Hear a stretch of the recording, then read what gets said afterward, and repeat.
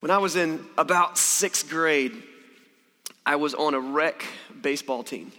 And I wasn't getting much playing time, probably because I wasn't very good at catching or throwing and didn't have good hand-eye coordination. I don't know, maybe that. I don't know if it was that or just politics. I think it's probably my lack of skill as a baseball player. And I was, it was one of those games where, we weren't doing so well. We were down a little bit, I think by 1. And I had this classic baseball moment. I think it was 7th or 8th inning, 2 outs. And I had an opportunity because it was my bat. Now, I remember looking at the score, and I remember thinking, I haven't hit the ball all year. What makes me think anything's going to be different today? And my coach put his arm around me right before I ran out, and he was like, all right, listen, Chris, you can be a hero. You can be a hero. You can get that hit. You get on base, we'll take care of the rest. You can be a hero. You can save this game for us. And he got me all pumped up. I was like, yeah, boy. And so I walked to the plate feeling big. I was like, yeah, I'm going to be a hero. And I stood right there, and first pitch came, strike. I was like, oh, wait, that came faster than I was ready. All right, here we go, though. This is it.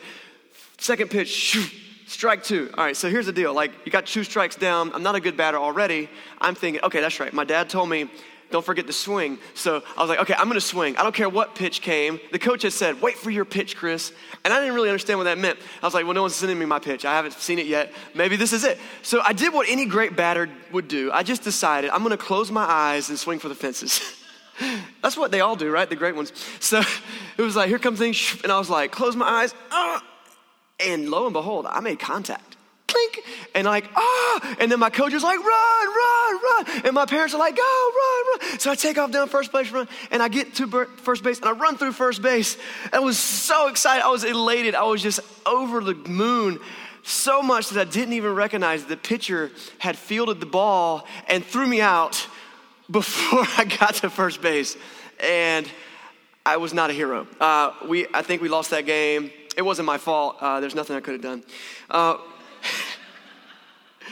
Here's the thing. I think we all have this desire. Maybe it starts in childhood. Maybe it's later in life. The desire to kind of be the hero, to come in and make a difference. Like, not everyone's going to get a Nobel Peace Prize, but you want to do something that matters and something that makes a difference, and maybe hit that home run, maybe go to work and have the good idea that saves the day, maybe come in and just be that all-star player on the team that you work with. But more often than not, our daily routine can be less magical than that. I'm not saying there aren't highlights. We all have highs and lows. But when we step back and we look at our life in general, there's a word for it. We call it the rat race. I mean, it's just like I'm up in the morning, I work all day, I come home tired, and over again. And maybe it's hard to feel like I'm making a real difference. I mean, maybe we're making money. Maybe we're building houses. Maybe we're putting savings away. But it's like this innate feeling of, does it matter? So today we're talking about work again. Last week we started our conversation. I'm calling this series Good Work, Finding Purpose in My 9 to 5. Because we all have something that we do with our time. It's our job, it's our occupation. And last week we talked about, it can be a blessing and a curse. And I gotta tell you, it must have hit a nerve last week because we talked about it this week. I had people all throughout the week sending me messages, text messages, Facebook stuff, emails when I saw you in person, and just saying, listen, what we talked about last week was exactly where I am. It's exactly what I needed to hear. And I think it's because we spend 25% of our life working. The numbers that I shared last week for some of that research is that on average, a person will spend 90,000 hours of their life working. The best of our time, the best of our energy. Yet surveys show that 70% or more of people report that they are not satisfied with their job. And what do we do with that? We run as hard as we can, and then the pitcher throws us out at first base. And we ask ourselves, did it make a difference? Did it matter? It sounded like a lot of us needed to hear what we talked about last week. And so I want to remind you, if you heard it, or maybe let you hear it for the first time. I do encourage you to go back, check it out on the podcast. I hope it's a helpful thing in your life. But these are the 2 big points we talked about last week. The first one, God gave us work as a gift. It is. It's a gift that God gave us. He wants to partner with us in this world to make things happen. That's really a big chunk of what we talked about last week. But work is also a daily reminder of the fact that we need God. I mean, I don't care how many hours you work. I don't care how many empires you build. There's still a spiritual portion of your life that you can't manage by yourself. And so our work is a reminder that we've been given the gift to be able to partner with God and do things in the world. He has a bigger purpose beyond the physical and the here and the now. So this week, what I want to do is I want to carry that good work idea to the next level, or one step further. And I want to be that batting coach that can kind of come around each one of us, put my arm around you and say, listen, you can be a hero. You know, in your 9 to 5, what you're doing can make a difference. And check this out, I'm gonna tell you this. I just talked about missionaries in Indonesia. You actually don't have to pack up everything you own and go be a missionary in Indonesia to partner with God and make a huge difference in the world. In fact, there's a good chance that you can keep doing exactly what you're doing right now, or perhaps a modified version of what you're doing right now, and everything that you're doing bring him glory because of where your heart is. And here's the big idea to get us rolling today. If you are serving God, you don't have to settle for having a career. That's what we're coached from the smallest age up. What do you want to be when you grow up? It's all about the career. It's all about building the empire for myself. You don't have to settle for a career. In fact, you shouldn't. Instead, your career can become your calling. That's the big idea. I'm letting it out of the bag early. Your career can be more than just a career. It can be a calling. Every week we look to the Bible for God's most important truths. And if you got a Bible today, I want to encourage you to go ahead and grab it. We're going to be in a couple of different places today, but we're going to start out in 1 Peter chapter 2. That's in the New Testament of the Bible, that last third of your Bibles. If you don't have a Bible with you, by all means, look it up on the internet. The YouVersion Bible app is top notch. I love that app. Also, we've got free Bibles over here in this gray shelf. And so if you want one, take one. You can go grab one now, or you can just take one home with you later. We want everybody to have a good readable version of the Bible. But we're going to look at some passages of Scripture and ask ourselves, what does it look like to view my career, my 9 to 5, as a calling? Let's talk about that for a second. The idea of a calling. It started out as a Christian one, actually. One word that we would use for an occupation is the word vocation. What is your vocation? And that word vocation comes from an old Latin root word, vocatio, and it means a voice, like a vocal cord, vocalize, right? So vocatio. And what would happen is early Christians used to refer to it that their clergymen, that would be kind of their pastor type people, they would refer to those people as having a vocatio, a calling, as if they kind of heard, God moving them in a certain direction in society and taking this role as a clergy, and they would say that they had a vocatio, a calling. And it's cool that it's integrated into our vocabulary. And we talk about someone's vocation, it just means their job. But that word originally comes from this concept of saying what I do is bigger than what I do. It's the impact I make. It's the God part of it. There's another word I want to look at too. The word that we also call our occupation. There's lots of words, but one is profession. My profession. Profession also comes from early Christianity, and the idea was this: a Christ follower's work ethic was a profession of what they believed about God. And so this is an era, and not that it's way different today, but things are cutthroat. People are apt to be dishonest and whatever. And if you're a Christ follower, you say, no, the way that I conduct business is going to be a profession of my faith, how I feel and believe about God. And so those are cool ideas, profession, vocation, both built into our culture and our vocabulary already to say, listen, what you're already doing could very well be a calling. It could be something that God could use in your life. And I think that it's time that we check out of the rat race of modern work, and maybe we return to the roots of what Christianity tried to do with our work and say, listen, whatever it is you do, you can do it for God. It's a big thing. It's an important thing. So 1 Peter is where I said we'd be. 1 Peter chapter 2. It's one of my all-time favorite passages. I've taught on it many times before, and this is why. There's so much meat on the bones of this chapter that it could be parsed out and taught in so many levels, and it's so awesome, and it fits perfectly in the thing that I believe we need to hear today. So we're just going to jump in. 1 Peter 2:9. This is the Apostle Peter talking. He says to the church there, "You are a chosen people, a royal priesthood, a holy nation, your God's special possession, that you might declare the praises of him who called you out of darkness and into his wonderful light." So it's important when we look at this passage, let's go back to, that's good right here. You are a chosen people, a royal priesthood, a holy nation. That as he wrote this passage, he wasn't writing it to a group of pastors. He wasn't writing it to a group of missionaries. He wasn't writing it to Bible college professors. He was writing it to the church. Anybody that says, I'm a Christian, he's writing it to that group of people. He says, listen, we all are a chosen people. We all are a royal priesthood. That's a really fancy phrase there, isn't it? But the priesthood, especially in biblical understanding, like the priest is going to be the person who's like the bridge between man and God. So if you want to kind of learn about God, or you want to offer a sacrifice to God or whatever, like these are the things in the Old Testament time, that's how they would do it. And in the church era, he says, listen, no, you don't have to go to a priest, a holy man, some special person. You have the ability to represent yourself before God. You can pray. You can talk to God. You can interact with what God's doing in the world. He says you are all a holy nation, which is significant. You are all to do good and to point people to God. And so here's this idea that comes out of this, that we are all on a mission from God. Now I want to take a step back from your vocation, from your occupation, from your 9 to 5 for a second. And just ask ourselves a bigger, broader question. What am I here for? What can I do in this world? Maybe what does God want me to do? Maybe you felt that there are some people who are kind of a little closer to God. You know, they kind of have God's ear a little bit. And so maybe this is the preacher, pastor, a church elder, Sunday school teacher, your grandma with the really thick Bible. You know, like there's some people like, man, they're really close to God. But that's actually a myth. It's a myth that there are some people that are like have better access to God than any of us do. We all have this equal chance. We're a priesthood of all believers. We get this opportunity to approach God. The book of Hebrews said we can approach God's throne full of grace. We can approach it. It's an amazing thing.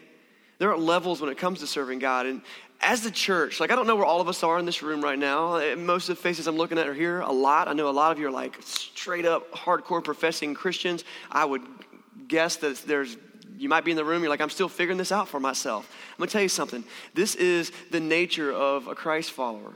Someone who says, I can approach God. And the cool thing about that is it gives us this mission to help other people see that. 1 Corinthians chapter 7, verse 17, the Apostle Paul writes this, and check this out. He says, nevertheless, each person should live as a believer in whatever situation the Lord has assigned them to, just as God has called them. This is the rule I lay down for all the churches. There's that word calling again. You've been called out of darkness into his light. You have been called to live as a believer in whatever situation you find yourself in. You have a vocation. You have a calling. You have a directive from God, a mission, something that you can accomplish while you're here on this earth. What is that calling? I think that's kind of the journey. That's the journey. That's what Christianity, that's where our life is. We get to kind of walk that out day by day. But I love to go back to this passage from 1 Peter that we were just in, chapter 2. We already read it, but let's look at it again. This time I got a section underlined. It says, but you are a chosen people, a royal priesthood, or a holy nation, God's special possession, that you may declare the praises of him who called you out of darkness and into his wonderful light. This mission is about declaring those praises and then offering that to other people. Say, listen, let me tell you, I once was in darkness, but now I'm in light. The old song, I once was lost, but now I'm found. Let me tell you what God's done in my life. Let me invite you to find that for yourself.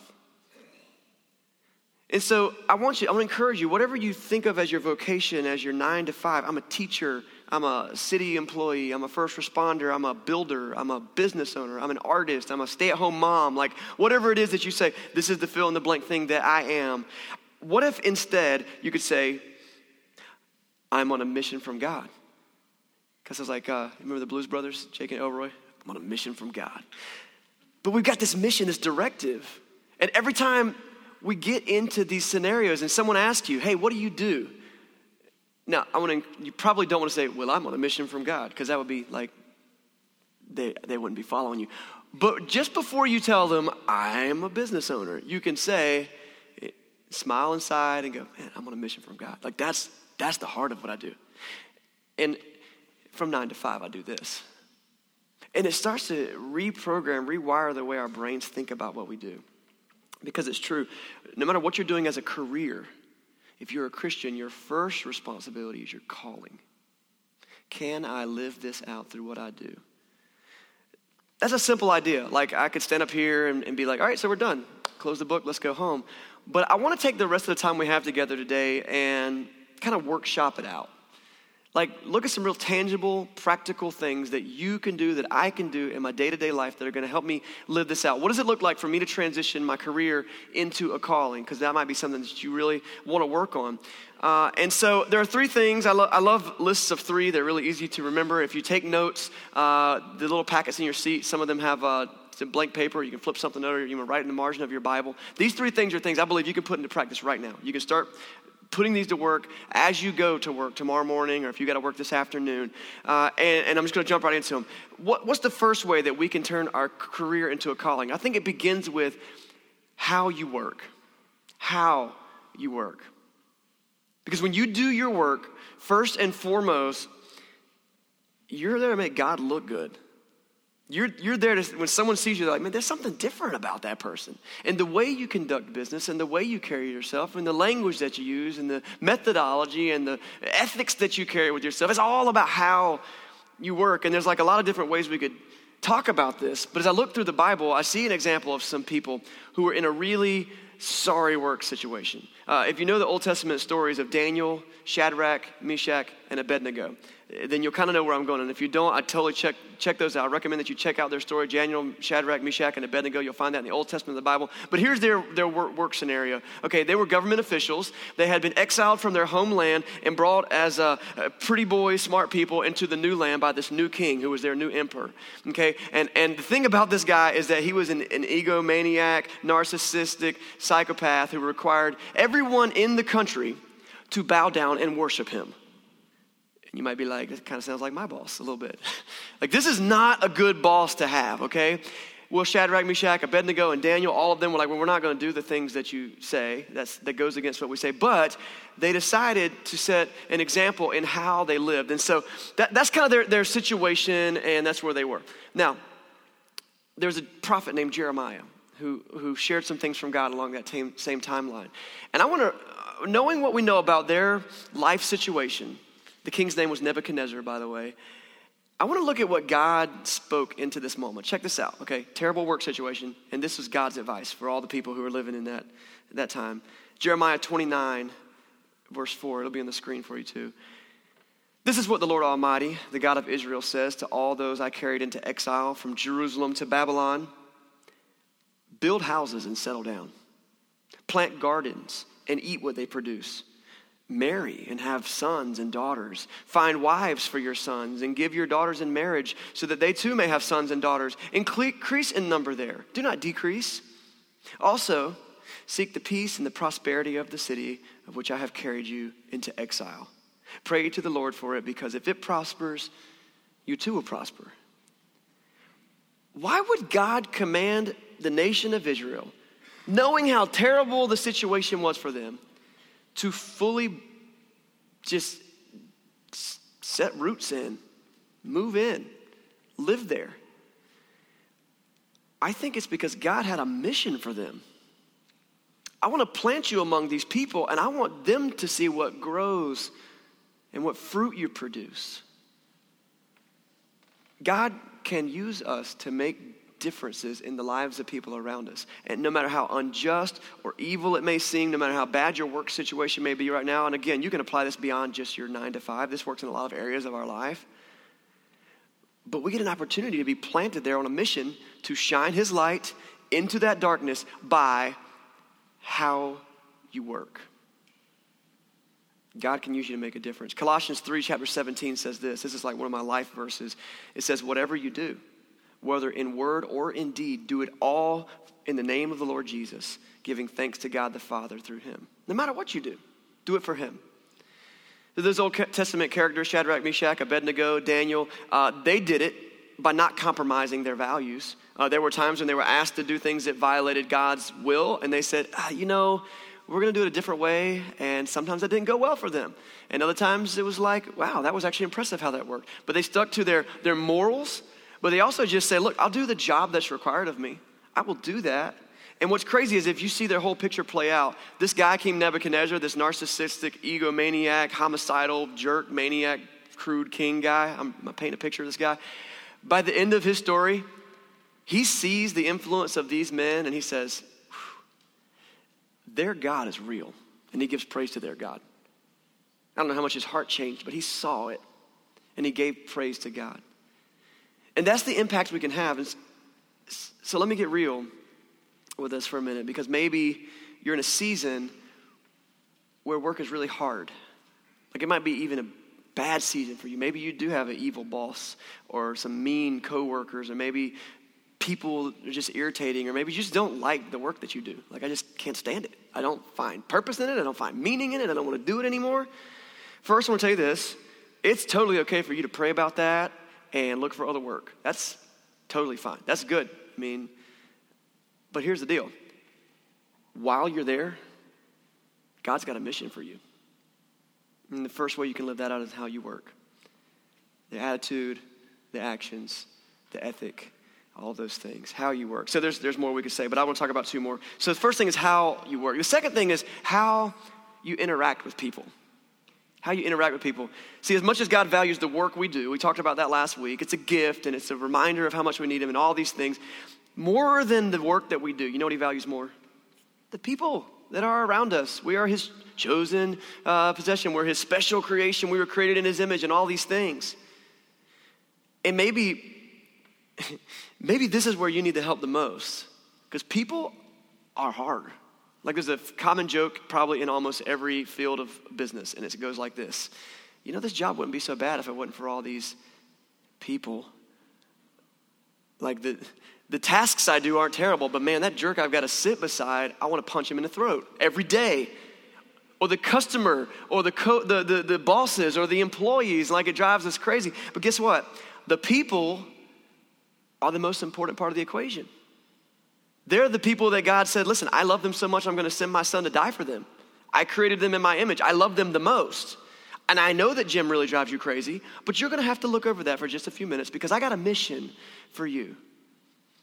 And so how we interact with people really matters, whether it's our coworkers, our employees, our bosses, our customers. It matters to the mission. How you deal with gossip and office politics matters in the profession of your faith. How you receive feedback from people is a profession of your faith. How you motivate your coworkers or your employees, how you take interest in others and socialize and hang out, how you conduct yourself, the integrity with which you treat your customers or your timesheet or the business credit card. That integrity is huge. All of it is a profession of what you believe about God. And how you interact with those people makes a huge difference in transferring your career into a calling. It matters, and it can be hard. And so we need God's help to do this. Remember, we work to remind us how much we need God. And so he steps in, he fills the gap in so many ways. Part of that's being in community with other believers and like being able to talk about it. Like if you need to vent about work, you're in a good place. We all do it. Some of you work together. You vent to somebody else, that's fine. And then go back to work and love each other. That's just how this thing works. Because how we interact with each other makes a difference. Jesus said this in Matthew chapter 5, verse 16. He said, in the same way, let your light shine before others, that they may see your good deeds and do what? Give glory to your Father in heaven. And we quote that all the time. I'm wearing our Shine Light shirt that we had a couple months ago. Like, it's one of our core verses as a church, that we shine light in dark places. And Jesus is like, yeah, it actually matters how you act in the world and how you interact with people. The second verse I want to show you, this is what the Apostle Peter says in 1 Peter chapter 2, verse 12. He says, live such a good life among the pagans that though they accuse you of doing wrong, they may see your good deeds and glorify God on the day he visits. So even when we're surrounded by people who have completely different worldview than us or different, idea of who God is or whatever, we just live it out. And as we interact with people and how we do our work, it makes a difference. And that's how we can begin to transfer our career into a calling. The last thing is this. So how we do our work, how we interact with people. The third one is this. How you engage spiritually. This is the most important one. It might be the hardest one. But I think that we've got some really practical things we can work through in the last few minutes we got together. I want to check out this passage from the Apostle Paul. This is in 2 Corinthians chapter 5, starting at verse 17. And he talks about this specific job description that God gives Christians. This is really cool. Verse 17, maybe you recognize this first verse. Therefore, if anyone is in Christ, the new creation has come. The old has gone. The new is here. Time out. That means that when you decide to become a Christian, you should be different. One reason that Christians get this rap for being hypocrites all the time is because we forget that. We're like, you know what? I want to call myself a Christian, but just act the same way I did before I knew Jesus. And so he's reminding us, listen, God is remaking you every day. That's the starting point. But in verse 18, it says, all this is from God, who reconciled us to himself through Christ, and he gives us the ministry of reconciliation. He gives us, make a mental note, what God gives us is this job, a ministry, a calling, a mission, a ministry of reconciliation. We'll get back to that. That God was reconciling the world to himself in Christ, not counting people's sin against them. And he has committed to us the message of reconciliation. We are therefore Christ's ambassadors, as though God were making his appeal through us. And we implore you on Christ's behalf, be reconciled to God. This is the ministry of reconciliation. So I don't know if that's a word you use very often, reconciliation. It's a simple concept. You got two estranged parties. Maybe it was your spouse and you had an argument and there's some period of fussing. Maybe it's you and your friend, a coworker, you're upset, but then you talk it out and you make up and you're friends again, right? That's reconciliation. The two parties come back together and you've made things right again. And this is what God did for us through Jesus. He said, listen, you've been estranged from me because of your sin, because of your attitude, because of your behavior, because of your heart against me. Guess what? I'm going to come to earth in the form of Jesus. I'm going to reconcile your heart to mine. I'm going to make it possible for us to be back together. And then this is a cool thing. He takes that baton of reconciliation and he passes it on to believers, to Christians. He says, now you have a job, the ministry of reconciliation. Your job is to help other people find that reconciliation, to help other people come back on good terms with me, to have other people understand my grace and my forgiveness, and to know that I love them. The ministry of reconciliation. And that's what our mission is. And I love at the very end of that passage, he says, oh man, this is like, I kind of wish this wasn't here because it really raises the bar on what the church needs to be doing. But I'm glad it's there because it challenges us. It says, you are ambassadors of Christ. You know what an ambassador is? Like for nations. I mean, if you're an ambassador from another country, you can in many ways kind of speak on behalf of that country or share things that are happening over in that country. You represent fully that country in that setting based on how the arrangement is for you as an ambassador. And Christ looks at us, meager, broken, tore up, me and you. He says, listen, I forgive you. I've given you my grace, and here's your job. I want you to speak for me. I want you to do things on my behalf. I want you to be my ambassador. And when you walk into a room, people look at you and go, whoa, that guy's had his life impacted by God. And he's got something to say. She's got something to say. And so that's why this last point, we say how you work, how we interact with others, but how we engage spiritually is important.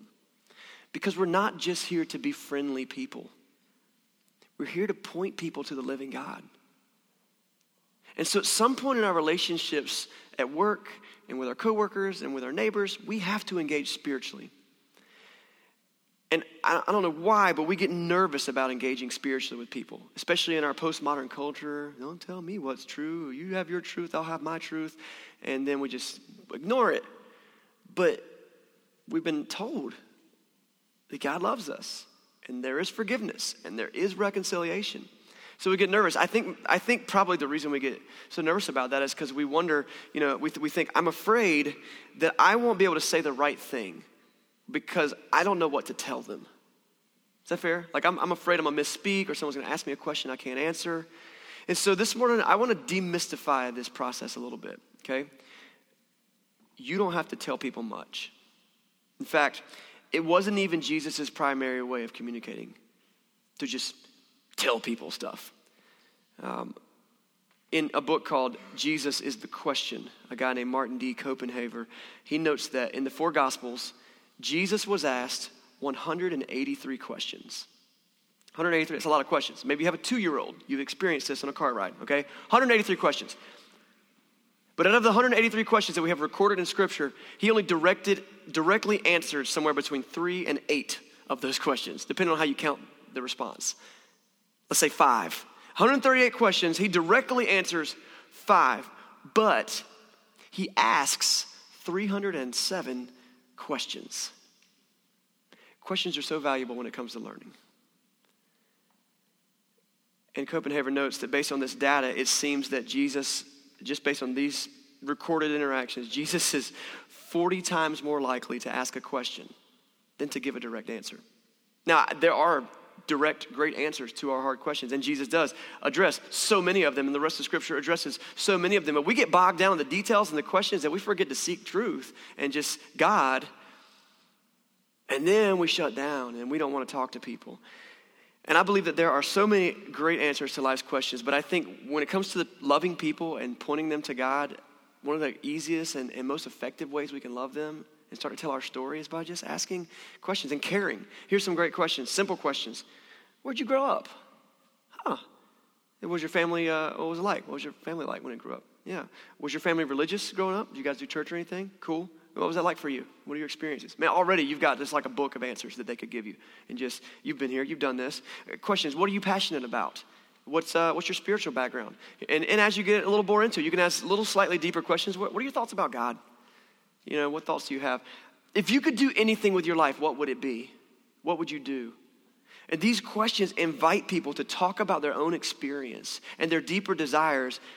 And they can be an on-ramp to more important spiritual conversations. And here's the key: when we ask these simple questions, don't just ask.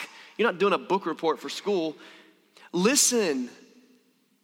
Because the answers that they give are very important. These are real people that you love. You're already friends with them. Listen, care about them.